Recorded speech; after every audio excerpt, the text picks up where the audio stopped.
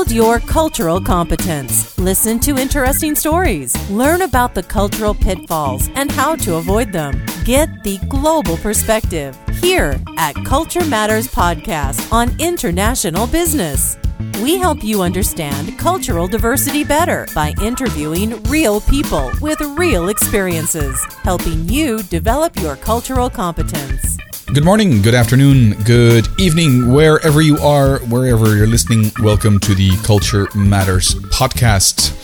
This is an extra podcast, and it's something different than you are used to if you're a regular listener to this podcast, because normally you will know that we're having guests on the podcast. But this time I wanted to try something different for the main reason that there is one of the dimensions that Professor Geert Hofstede uses in his cultural model that seems to be a real difficult one to understand and possibly even to explain as well. So I've taken the opportunity to actually use the medium of audio, the podcast, to see if I can shed some lights on the dimension uncertainty avoidance. Uncertainty Avoidance Index, UAI, UA, it's called anxiety avoidance, different names for the same thing actually. So this dimension, the reason that I'm doing this is that time and again when I do a workshop, I find it very difficult to explain this dimension to people, because most people initially start understanding the fact that it's called uncertainty avoidance and link that up with the amount of rules that there are in a country or in a culture. And to some extent, that is true. Of course, in a country that scores high on uncertainty avoidance or anxiety avoidance, countries like Belgium, like Greece, but also countries in South America, some countries in Asia, the Germans as well score relatively high on this dimension. There are more rules than there are in countries that score relatively low. And low-scoring countries would be the Scandinavian countries, would be the United States, Canada, Australia. The Netherlands sort of is on the edges in the middle. And the UK, as I mentioned before, is also on the low end side. So if you compare the low-scoring countries versus the high-scoring countries, you will find that high-scoring countries objectively have more rules, and subjectively, in terms of the rules that are unwritten, there tend to be also a lot of rules. And that's the difficulty with this dimension, uncertainty avoidance, that most people initially, when they're being explained this dimension, or where they learn this dimension, to try to understand this dimension, they link it up with the official rules, the book of law, the maximum speed on the highway, for instance. So that's not the case alone. It's true, but it's not the whole picture. And there's so much more linked to this dimension. Okay, now if you're listening, and I know that the majority of the audience is in the United States, and or 50% that is, and the other 50% is spread out around the world, and ask yourself the question, in my country, are there a lot of rules? Or in my country, is there a lot of bureaucracy?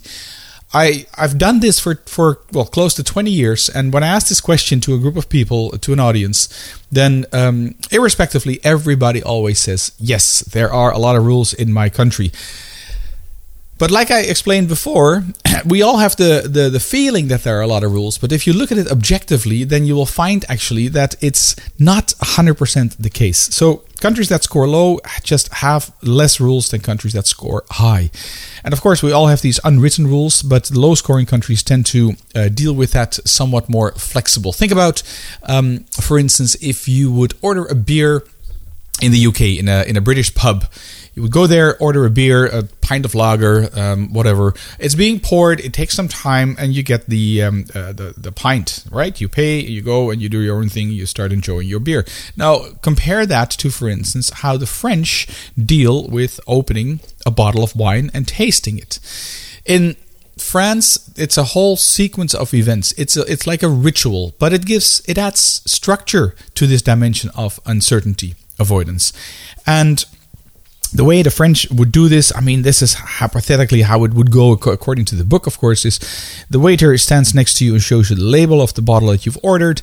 Then you would take your glass, you would sniff your glass, whether your glass is actually smelly or not, because that would spoil the taste of the wine.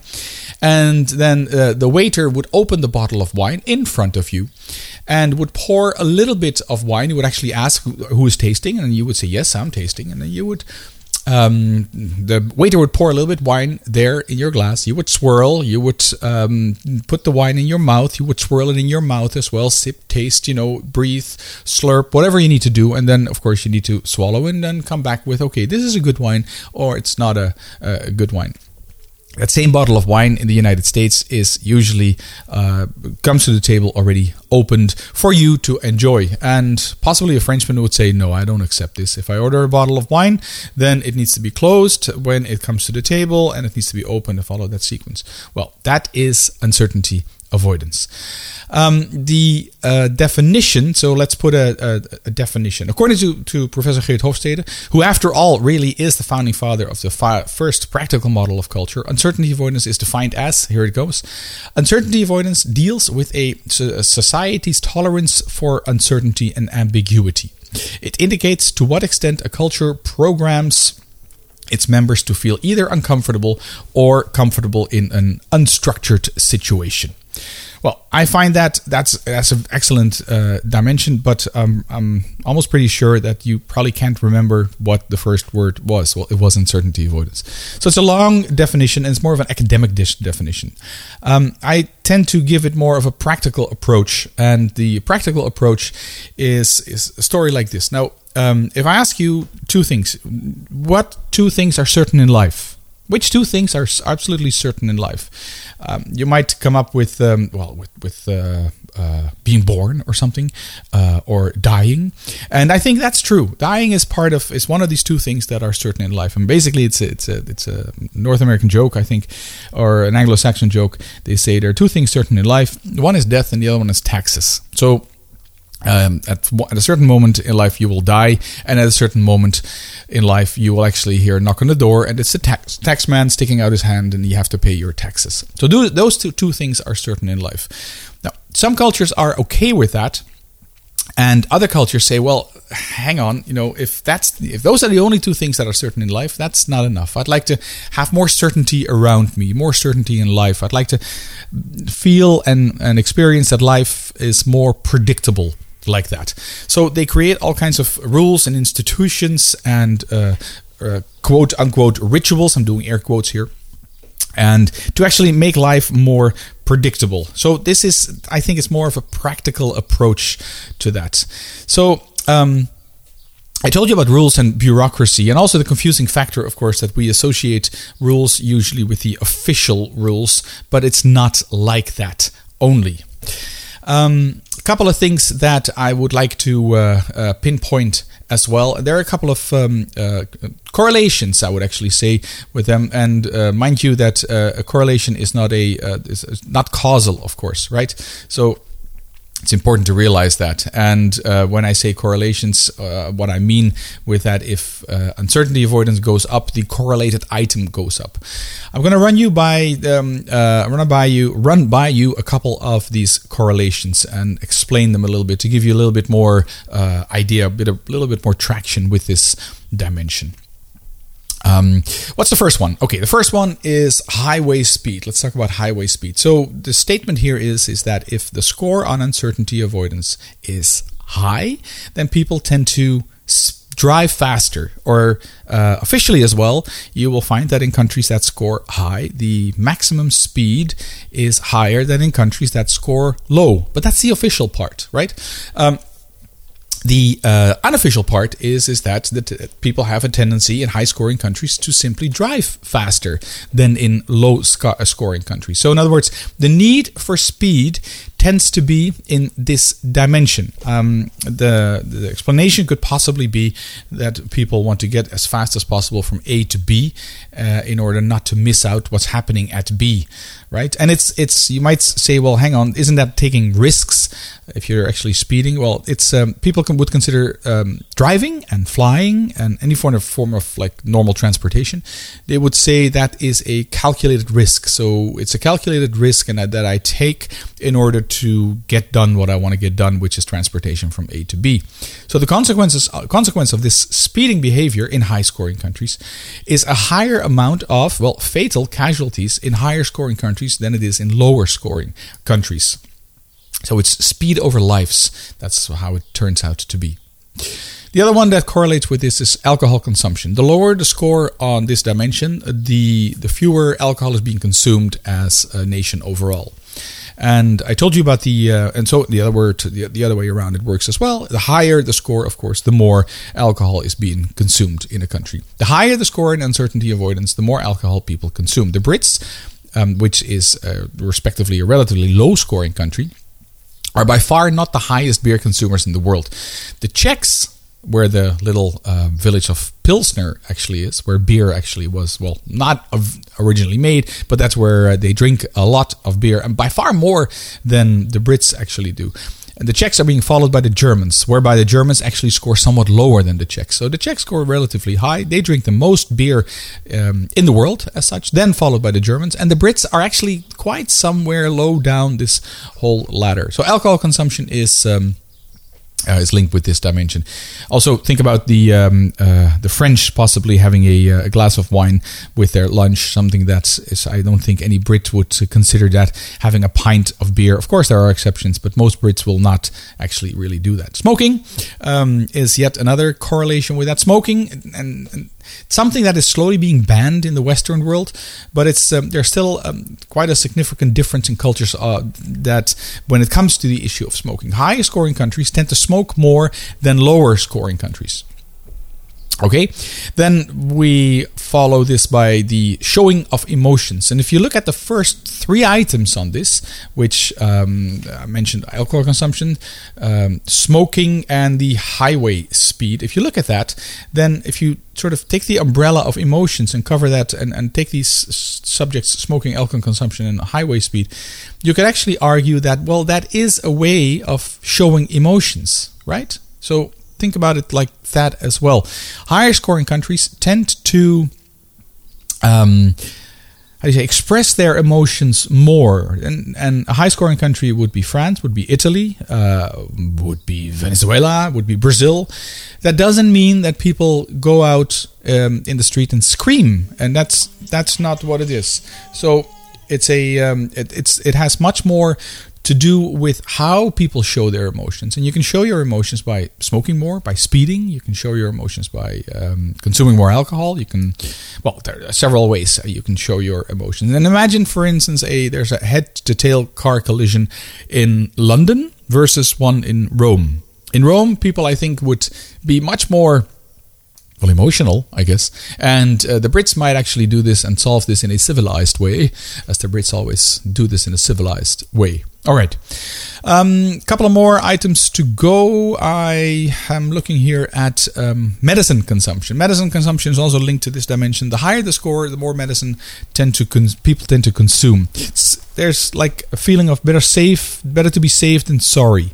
Linked to that is also the resistance, which is slowly becoming a global problem, to antibiotics. So countries that score high tend to be more resistant or have more bacteria that are resistant to prescribed antibiotics. Sometimes even to the extent that doctors prescribe antibiotics for people that are that have the common cold, which doesn't make much sense because common cold is a virus and antibiotics only work on bacteria. So medicine consumption is part of that. Designer clothing is one of these issues that's linked to this as well. And you might have guessed it, the higher the score, the more people will actually spend on designer clothing. It's I guess the feeling behind this is it's better to be overdressed than to be underdressed. Next one on the list is expertise and titles. This is where people put importance on official and academic titles, like, for instance, the Herr Doktor, Doktor, Professor titles being used in Germany. But also a mayor, a lawyer, a doctor, etc. are being seen as like more trustworthy than people not carrying a title like that. In countries that score high on uncertainty avoidance or anxiety avoidance, people in ads advertising toothpaste, for instance, usually wear a white coat. It sort of gives the impression of an expert, of being an expert, or at least someone that knows what he or she is talking about.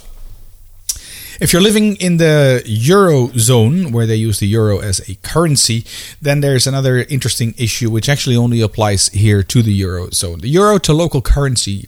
In a couple of European countries, for instance France is one of them, the prices in supermarkets are mentioned in euros, but they're also still mentioned in French francs, and that's the case in France specifically that I know from my own experience. The idea probably behind this is that it's more it's more familiar. The old currency is more familiar and apparently is more certain as such. In Belgium, the country where I live, which is also a high-scoring country, older people still calculate or value their house in millions of Belgian francs, which used to be the case before the euro was actually introduced. Okay. Where do we stand? What do we have next is bottled water. High-scoring countries consume more bottled water than low-scoring countries. The reason is actually quite simple. If you drink bottled water, you know what you're drinking. Why? Because it's on the label. And if you're drinking tap water, you don't. And if you want to avoid any uncertainty, of course, you better drink the bottled water. Even though it might be the case that the bottled water, being in these plastic bottles, might be of a lesser quality than the water that actually comes straight from your tap. But that's just how it is. One of the last ones that I personally have found are Wi-Fi networks.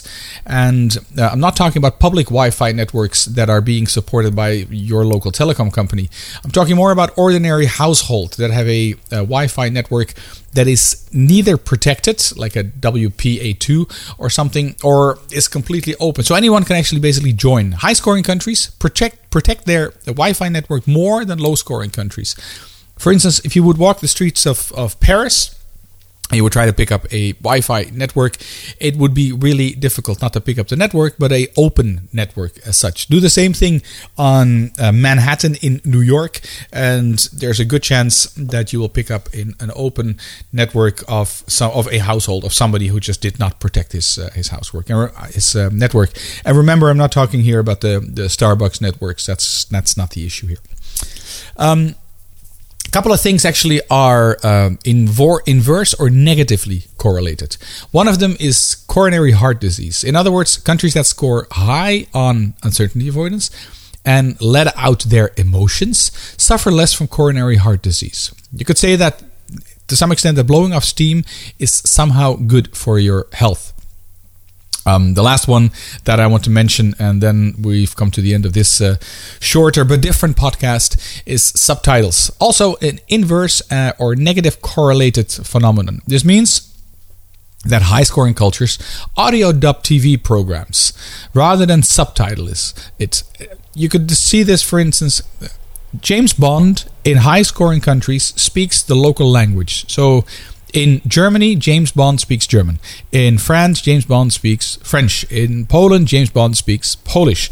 There are some exceptions, and one of these exceptions is the region Flanders, which is the northern part of Belgium, where they do subtitle movies like this as well, or English spoken movies. I guess there might be more to this list. No doubt there are more phenomenon. If you do find that there are more phenomenon and you want to share them with us, then you can go to the podcast, which is called Uncertainty Avoidance. You can find it on culturematters.com and on /UAI. No doubt you can find it there. And the other thing that I want to point out, if you're struggling with this dimension and still struggling with this dimension, and there is actually more to it as well, then I've written a book only dedicated to this dimension.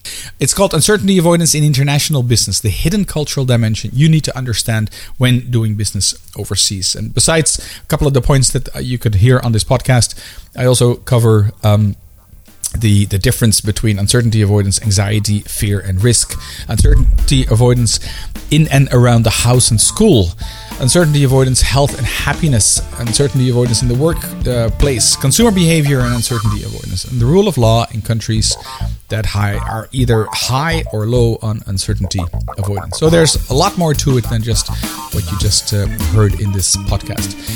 Check it out, the book, and it's an easy way to get to check this book out is go to culturematters.com/UA, as in uncertainty avoidance. culturematters.com/UA.